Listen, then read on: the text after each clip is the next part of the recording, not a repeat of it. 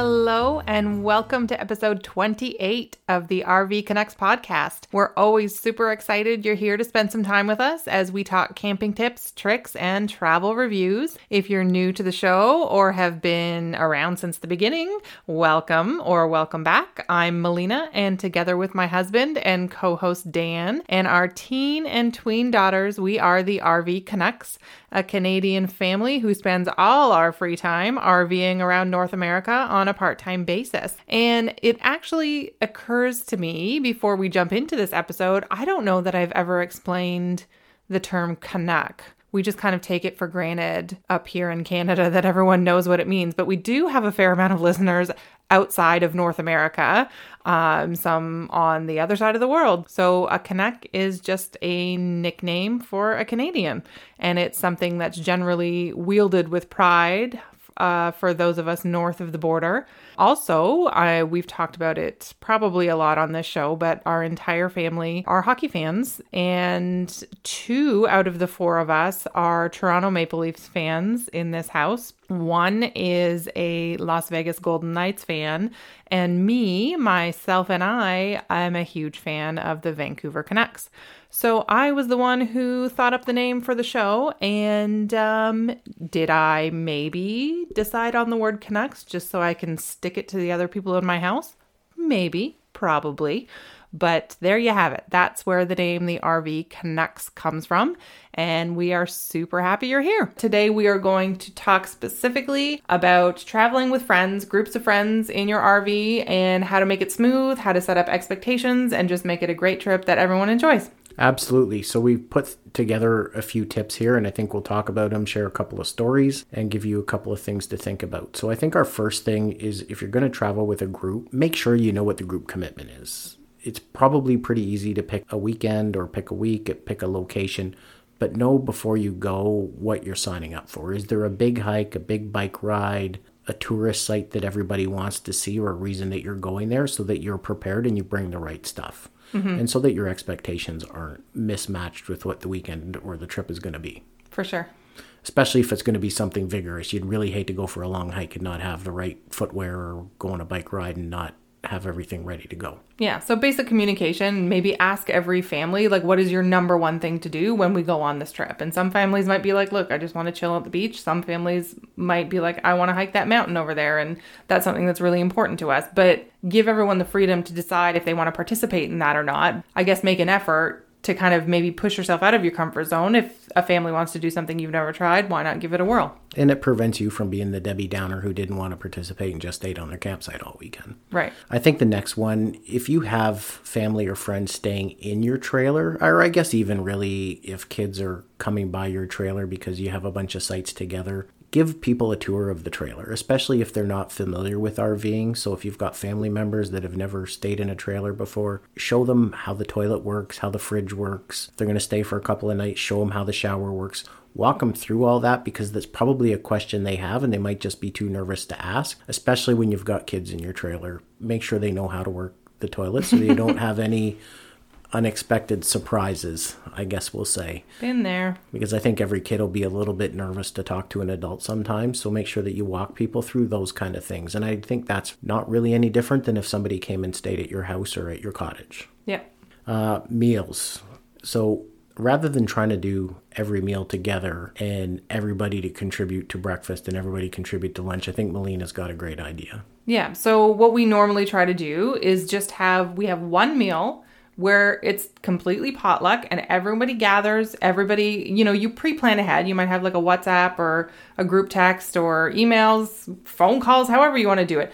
Before you leave, figure out what night you want to do the potluck and figure out what everyone's bringing. So you don't have, 5 nacho dips, but everyone just meets one night. Everyone just brings all of their great food.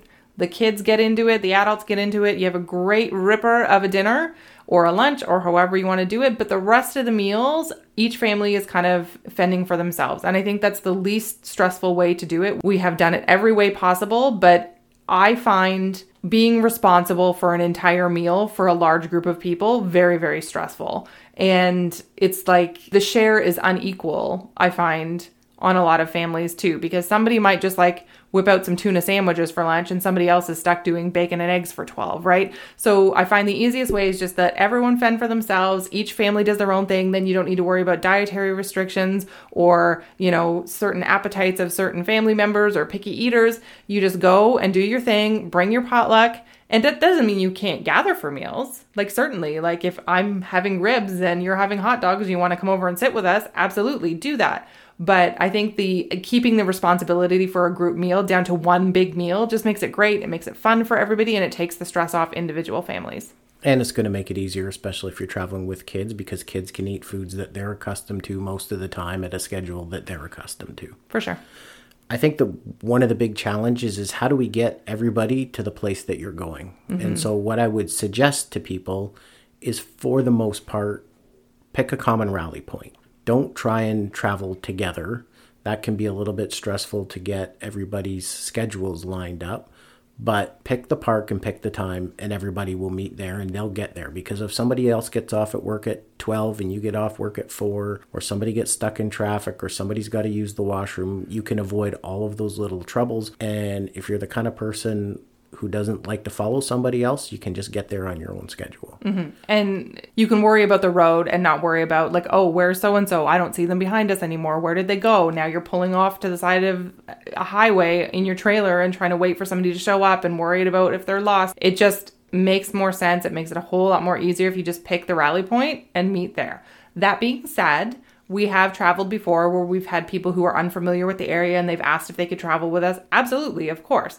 But it's a whole lot easier to travel with, 2 or 3 cars than 12 RVs going down the highway, right? And I guess the other caveat to that, which we probably should mention, and that's not going to happen to any of us anytime soon in our lives anyway, is that if you're going to some parts of Mexico, if you're going to South America, there are certain areas where you want to convoy. But in a manner of speaking, anywhere else you're going to go for a weekend trip or a week-long trip, you're going to be fine just to meet there. And you know what, if you've got the one person that's a little uncomfortable with a certain area, that's okay to hook up with them or just get them through one point. But I think by and large, you don't want to make people feel like they have to follow your route or go your way. Right. If you've got a certain road that you've got to turn down and you need to put a guide out there, then put a guide out there and help everybody out. So be flexible on it. But I think probably most of the time, Melina's right. Pick a common rally point. Everybody gets there when they get there. Right. Big thing I think is really important that we've lost over the years is don't be a helicopter parent. Let your kids roam. Chances are you're going to travel with people that are just like you and they're going to have a couple of kids. So let your kids get out of the trailer and have fun. I think one thing you'll probably find is that this can actually make your life a lot easier. And I kind of realized this on a group camping trip. It's a couple of years ago. It was on Mother's Day weekend. And unfortunately, Melina couldn't be with us on Mother's Day weekend because she had a big exam to study for. So she wanted us to go on the camping trip so she could stay home and study. And so I took the girls probably on our first solo trip, and we arrived kind of at dusk. Maybe it was already dark. I don't really want to say because Isla was kind of young. Isla got out of the trailer. She went tearing off with her friends through the forest. She got a couple of soakers, had an absolutely great time. But that absolutely just made my life easier because she was having fun with her friends, doing what kids should do, which is playing in the woods, having fun, not far from the campsite. But it let me get things set up with a whole lot less stress. I'm going to cut in here and just explain that a soaker is like getting your feet wet in a puddle, not she peed herself several times. I just think I should put that out there. It actually, was a really great experience. And I leaned on Fiona, who was a little older, because she didn't have quite as many friends there. And I said, Fiona, can you go in the back and make your bed and Isla's bed? So Isla went back there with the sheets, and she came back 20 minutes later with the reddest face you've ever seen and hair flying out of her ponytail and just said, whoa, Mom really works hard back there. But she got the job done. Bunks, am I right? They're hard to put sheets on. So anyways, I think what I'd say is let your kids roam, let your kids have fun, because that's the whole purpose of getting out there.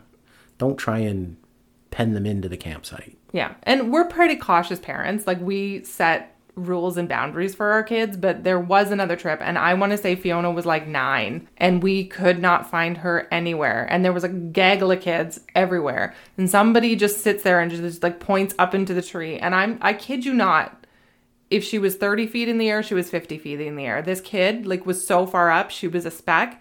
And the tallest like pine tree you've ever seen, Fiona was at the top, like it's swaying. And she yells down, "It's okay. It's okay. I got my helmet on." And she had stuck her bicycle helmet on her head and thought that that was okay. That would save her from a 30-foot fall.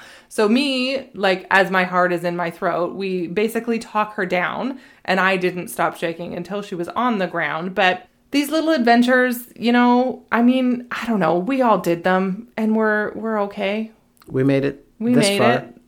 You know, some of my favorite memories from camping are just me and my brother tearing off and just going and creating new worlds in the forest and just seeing what we could find and skipping stones. And, you know, I don't even think we saw our parents till dinner time, you know, so I love the fact that our kids can go out there, and I certainly feel a little more secure about it when there's a group of them together, because we only have the two ourselves. Like you get 6 kids or 8 kids together and they all tend to keep an eye out for each other. Absolutely. And usually one of them will turn into mother hen, and it works out pretty well. I think the next thing I would say is rotate the campfire.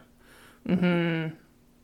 It's probably not fair to let one person always be the person who hosts the campfire and has the after dinner drinks, because that means they're probably the one that has most of the cleanup the next morning. They're paying for most of the firewood. They're probably up the latest and getting the least amount of sleep. So as much as you can, rotate the campfire around. Mm-hmm. If one person wants to be the person and that's their jam, by all means, but at least be the good person and offer it up. Yeah.